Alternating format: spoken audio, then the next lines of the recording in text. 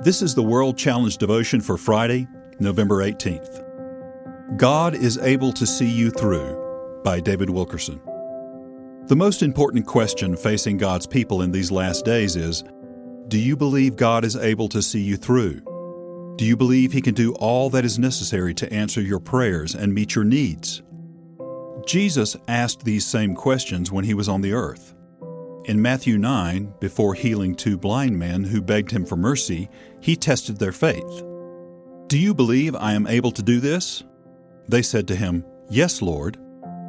Then He touched their eyes, saying, According to your faith, let it be to you. And their eyes were opened. Matthew chapter 9, verses 28 through 30. Today, He reminds us that our faith and trust in Him turn the tide. Do you believe I can direct and guide you and am still at work on your behalf? Or do you harbor secret thoughts that I have forsaken you and let you down?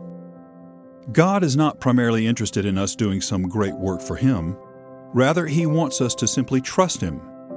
He desires full dependence on Him. God doesn't want our possessions either. He is not after your house, your land, your car, or any other worldly belongings. He wants your trust. He wants you to be firmly established in your confidence in Him. An American soldier in Germany once wrote to me.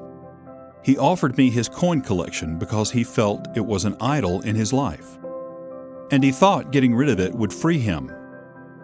I wrote him back and said, God wants more than your coin collection.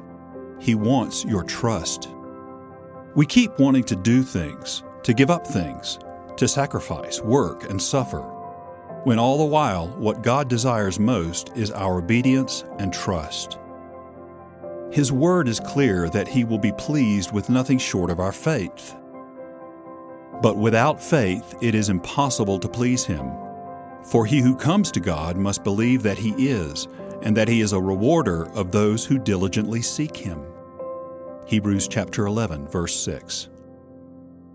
God has not forsaken you. Your prayers have been heard, and He will work things out according to His perfect will. Have faith and hold on. World Challenge: Transforming Lives Through the Message and Mission of Jesus Christ. Visit us online at worldchallenge.org.